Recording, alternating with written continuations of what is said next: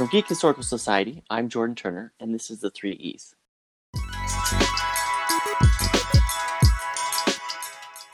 On today's show, we have Hannah Farr, who is here to talk with us today about Westwork Theater. My name's Hannah Farr. I'm the artistic director, and I'm happy to be here on this podcast. Thank you, Jordan. So, Westwork Theater, we are in Eagle Mountain, Utah, and we produce theater, obviously. But what makes us a little bit different is we have kind of 3 key elements that we focus on. One of those is innovative storytelling. We take stories and we look at new ways that we can tell them, whether that is a story that's a beloved story that lots of people have told over and over again, like Beauty and the Beast or The Sound of Music or something like that. And we try to put new eyes on it and help you to see it from a new perspective. Another one of our focuses is story over spectacle. There are a lot of theater companies that really use a lot of fancy effects or super expensive set pieces or like pyrotechnics or whatever, or sometimes they have real water on their stage to kind of impress their audience members and to get people wrapped up into the show. And I think that has a time and a place, but we're really about focusing on the story and the people on the stage and the heart of the play rather than the spectacle of the story. So when we do a show, we try and find out what is the simplest way we could tell this story without any distractions from the story. And then the third element that we really focus on is non-traditional casting. So we really like to try to focus casting based on talent rather than any sort of physical identifier, whether that's gender or race or whatever type of physical appearance you have or weight. And we're not afraid to, say, cast a leading lady who's taller than her leading man, or to cast somebody who doesn't look like a romantic lead according to Hollywood or maybe Broadway, but they were the best person for the part. That's kind of what we're about, and our mission statement is to connect lives through purposeful storytelling. So we try to be really intentional about the stories we tell, about how we tell those stories, and to help connect people to other perspectives and to create more understanding through those stories. With your non-traditional casting, how has that worked out for you guys? Well, since we're in Utah, I mean, obviously there's not as much diversity here as there would be in other places yet, right? Sometimes the casting doesn't seem very non-traditional, but other times, it really is. For instance, we did a production of Peter Pan a couple summers ago where we did a lot of gender bending there. So like John, the youngest brother, not the youngest brother, the oldest brother, John and Michael were both played by women. There were some other ways we gender bended there. We really try to, there's a lot, in Utah, there's a lot of theater that goes on where people won't cast overweight people in lead roles. Either they think that nobody wants to see that, or they think that those people can't play romantic leads. But we have done that several times, and they have all been fantastic. And we're really trying to change the way people see that, and to know that all types of bodies fall in love. All types of bodies can play romantic leads. It's not just skinny people that need to be in those parts. And we've done that several times in our shows, and it's been really well received. Well, that's good to hear that you've had success with this model. Yeah, we've been really excited about how we're just trying to sort of change that lens, especially here in Utah. How did you get into this theater business?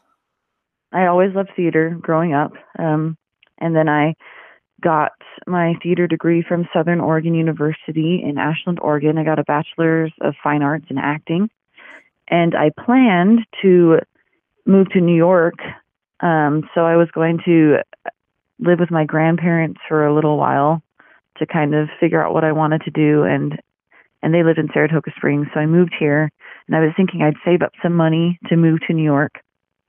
But instead, I met my husband, and then we built a house, and then we had 2 kids, and then we built another house, and so now we're here for a while. And I had a friend who told me never start your own theater company because it's too hard. So I always kind of had that going in the back of my mind.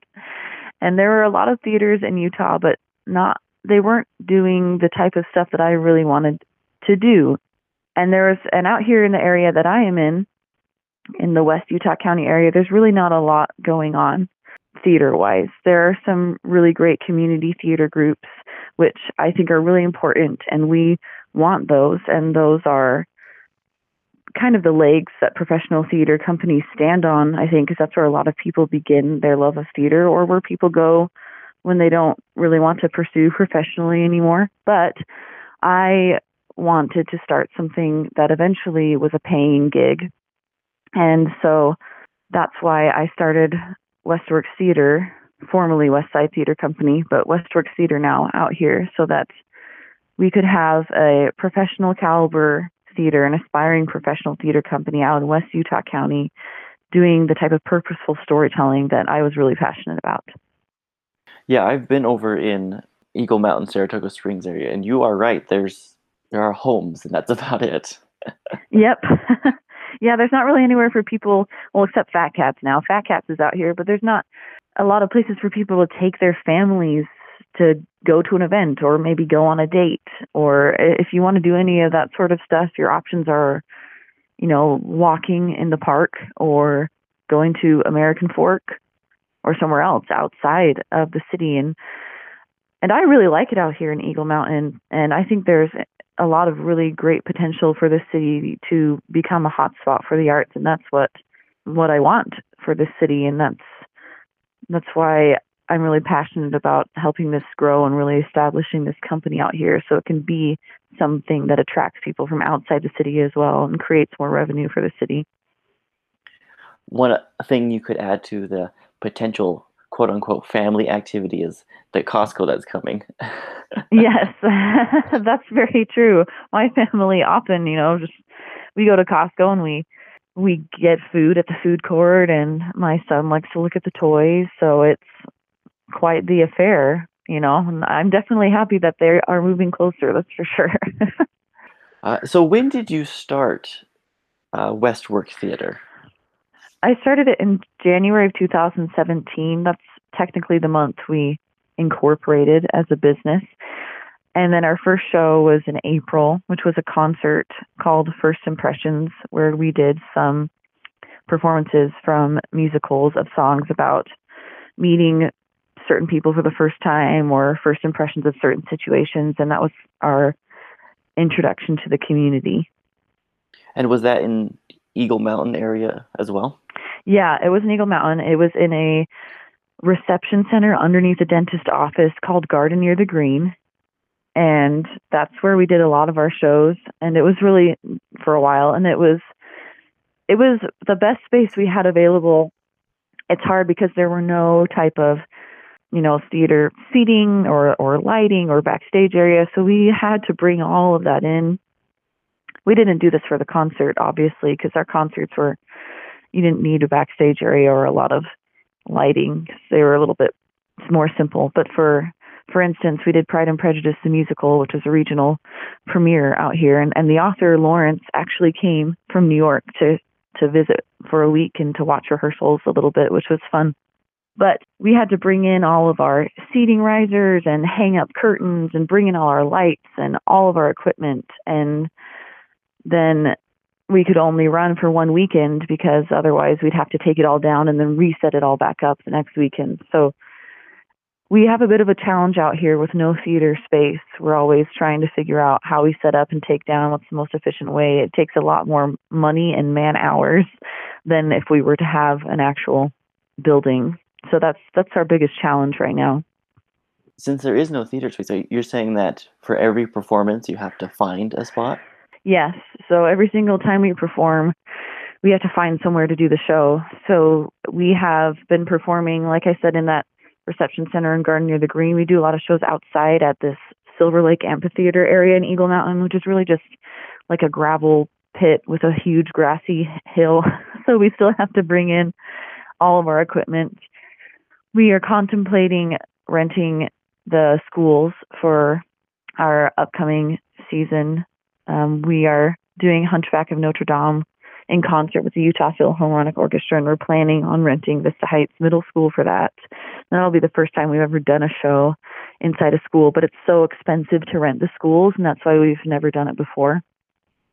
So it's a real challenge to not have a space, but that's actually something that we are working towards. We have our own building in planning right now. We have civil engineering plans being drawn up and budgets being made, and we're getting ready to launch a fundraising campaign. And the city of Eagle Mountain has a memorandum of understanding with us for a piece of land next to the Silver Lake Amphitheater, which they intend to lease to us for a fair rate to build this facility on.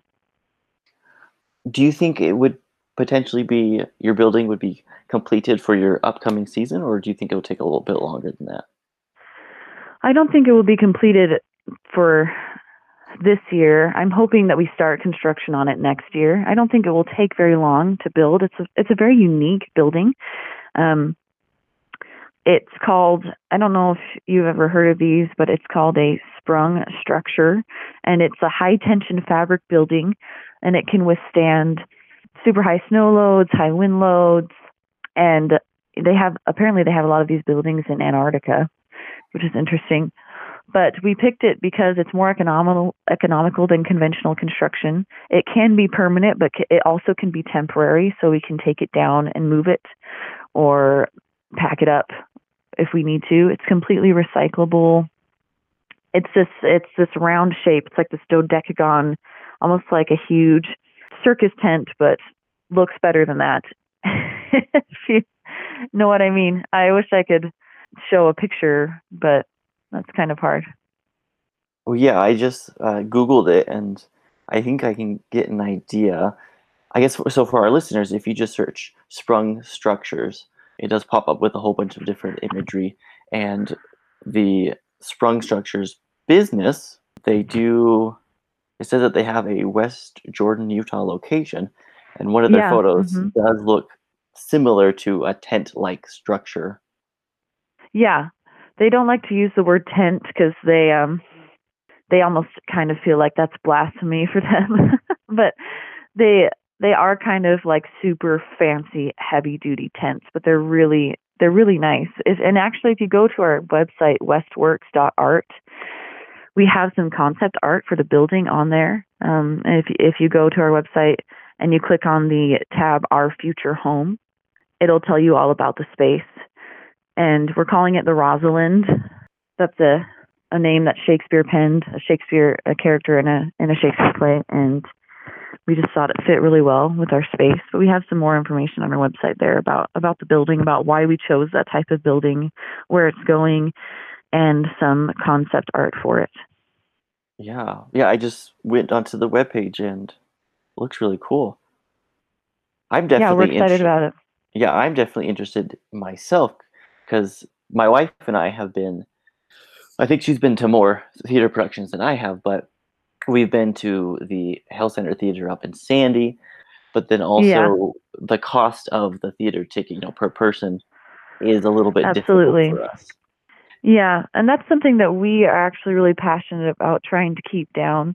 We know that theater can be really inaccessible for a lot of people regarding the price, and we would really like to be able to keep our prices as low as possible. And obviously, theater is expensive to produce, so we're not going to be able to keep them to like a $5 ticket, but we do. I mean, our ticket prices for this coming year are between $15 and $20 a ticket, and we would like, as we grow, obviously the ticket prices will increase with inflation appropriately, but we would like to keep them in a really affordable range. And because we don't do a lot of spectacle elements in our productions, and we do try to keep production costs low by keeping them simple but really effective and purposeful, I think we can do that. I'm confident that we can do that. And if people can't come to our shows because of the price, I mean, there's no point in doing it anyway. And we really want our theater to be relevant to the younger generation. And theater prices like a $60 ticket is just not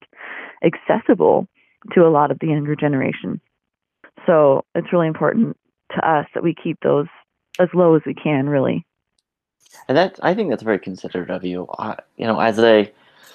As an event planner myself, I definitely try to follow that type of philosophy. Where if I as a customer am not comfortable with the price that as a business owner I'm setting, then my assumption is that my customers would feel the same. Yeah, exactly.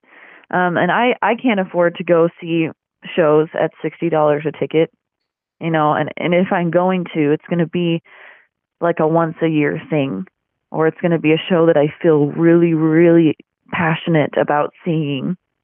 But we want people to be able to come regularly, like you would go to the movie theater regularly, and a $60 ticket, isn't going to cut that. So we'd really like to try and keep our tickets as low as we can, while at the same time being able to operate smoothly and pay our staff. Yeah, you got to make money on your end, or you can't do anything. Yeah. Yeah. So when does your 2020 season begin? Well, it was supposed to begin this April with a show called Speak Up, which was a dance concert to raise awareness of human trafficking and slavery. But because of COVID-19, we've had to postpone that indefinitely. We're going to try to reboot it maybe in the fall, but it will depend on availability of all the production staff and the crew and who can participate. We have two shows coming up in the summer that we're hoping we're still going to be able to do, but because this COVID-19 thing has so many unknowns, everything is still really up in the air. But the two shows that we are opening in the summer, our first opens on July 30th, and that's A Wrinkle in Time, based off of the book by Madeleine L'Engle. And then we are doing an original adaptation, which actually was adapted by one of our board members, Melanie Perry, and it's an adaptation of Shakespeare's Much Ado About Nothing, and we're calling it Much Ado About Absolutely Nothing. And it's just it takes the story, modernizes it a little bit. It includes a narrator who kind of sums up pieces of the story and just really leans into the ridiculousness of this story. It makes fun a lot of the characters, and the premise of the show is that we do the show once, in about a 30 to 40 minute chunk, and then we do it again in a shorter chunk, and then again in a really short chunk. So it's 30 minutes, 10 minutes, and then 2 minutes. We're really excited about that. It's going to be hilarious, and we love that it's an original adaptation. And then in the fall, like I mentioned earlier, we're doing The Hunchback of Notre Dame in concert with the Utah Philharmonic Orchestra. And that's something that we are really excited about. It's a big collaboration project. And we think we're going to be able to accomplish something really, really awesome with all the groups involved. But that is our total season. We're hoping we're able to do all those shows. But because of this pandemic going on, it's really hard to tell what is actually going to play out. So we're crossing our fingers. I totally understand. As I mentioned earlier, I'm also an event planner, and one aspect of the Geek Historical Society is that we want to be able to host events. But just like like you've been saying with COVID-19, it's just since lots of cities and states are on quarantine, they don't want their social distancing type of thing. It's very hard to be able to plan something with an actual date because, like you said, there's so many unknowns. We just don't know if it'll be gone in a week or month or 6 months type of thing. It's just evolving every day, and we don't know how long we're going to need to kind of hunker down before it's safe to gather again. And then when it is safe to gather again, are people going to be hesitant to come out, or are they going to limit the amount of people that can gather even when it's safe again? So we just don't know. But in the meantime, we're trying to be innovative about ways that we stay connected and relevant to the community. And I think there's a lot of really cool innovation that's coming out of this, actually. And the world will really never be the same once we're through this, just because of ways that people are innovating and lifestyles that are changing, and employers and businesses that are making different decisions about the way they do things. And I think there will be obviously there are a lot of really horrible things that have come out of this virus. I don't consider this virus a good thing or a blessing in any way, but I think because humans are so adaptable and their desire to live and survive is so strong, that we find really cool ways of moving forward. And so I think a lot of great things for the arts, especially, are going to come out of this, really. So, in what ways has your theater been able to innovate? Because I know theater is definitely an in-person experience, but what have you been able Yeah. to do? Well, we haven't launched really any of this yet, but we have a couple ideas. And one of those ideas is going to be a type of online Shakespeare monologue competition where we ask for submissions for a Shakespeare monologue, and we let anyone from all over the world apply to this competition. And then we have a little bit of prize money for people. And I would love to be able to get some celebrities to be the judges. I don't know how I do that, but I was like, man, if we could get like Patrick Stewart or somebody, they've got to be sitting at home bored at the same time, right? Maybe they would do it. Maybe they would watch these Shakespeare monologues and be like, sure, I'll pick my favorite. But I mean, I don't know how to get in contact with any of those people, but I know people have done it in the past. So one of the things we're talking about is an online Shakespeare competition in that way, kind of because there's a lot of Shakespeare competitions that have gotten canceled, especially for high school students who go, they prepare these monologues and these scenes and they go and compete and they get judged, but they can't do that anymore because of COVID-19. So we were kind of thinking of launching an online one. And then one idea that I had was doing something where we asked people to record a piece of Shakespeare, whether we pick something that's Shakespeare or we pick a different type of monologue, but we ask everyone to record the same piece of literature, and then we edit it together in a really cool way. So, you know, if we have like 40 people submit this recording of them doing this piece of literature, we can take all of their submissions and put them together in something that's really cool. And then we have our own piece of theater right there that we didn't even have to gather people in groups to see. So things like that are things that we are talking about as a board launching in the next little while to kind of allow us to still create theater and still stay connected to people and still grow interest in our organization while we're waiting this thing out and learning more about how this is going to affect us in the future. Yeah, those sound like pretty cool ideas. Thank you. We're excited about them. I know you had mentioned that you're trying to keep your costs as low as possible, but do you provide a season pass as well? Yeah, so if we are able to do both of the summer shows, we would have a season pass for the 2 shows in the summertime. That it would be cheaper if you bought the season pass than if you bought the tickets individually. The fall show is a little bit of a toss-up because of the school district. We're not allowed to nail down dates until later. So it's hard for us to include our fall show in that season ticket just because we can't solidify dates until around June. But we will have a season pass for our summer shows. And in the future, when we have our own building and we're able to schedule at our will and not wait on other people and other venues for scheduling, we will have a season ticket for sure. I think my wife and I would be interested.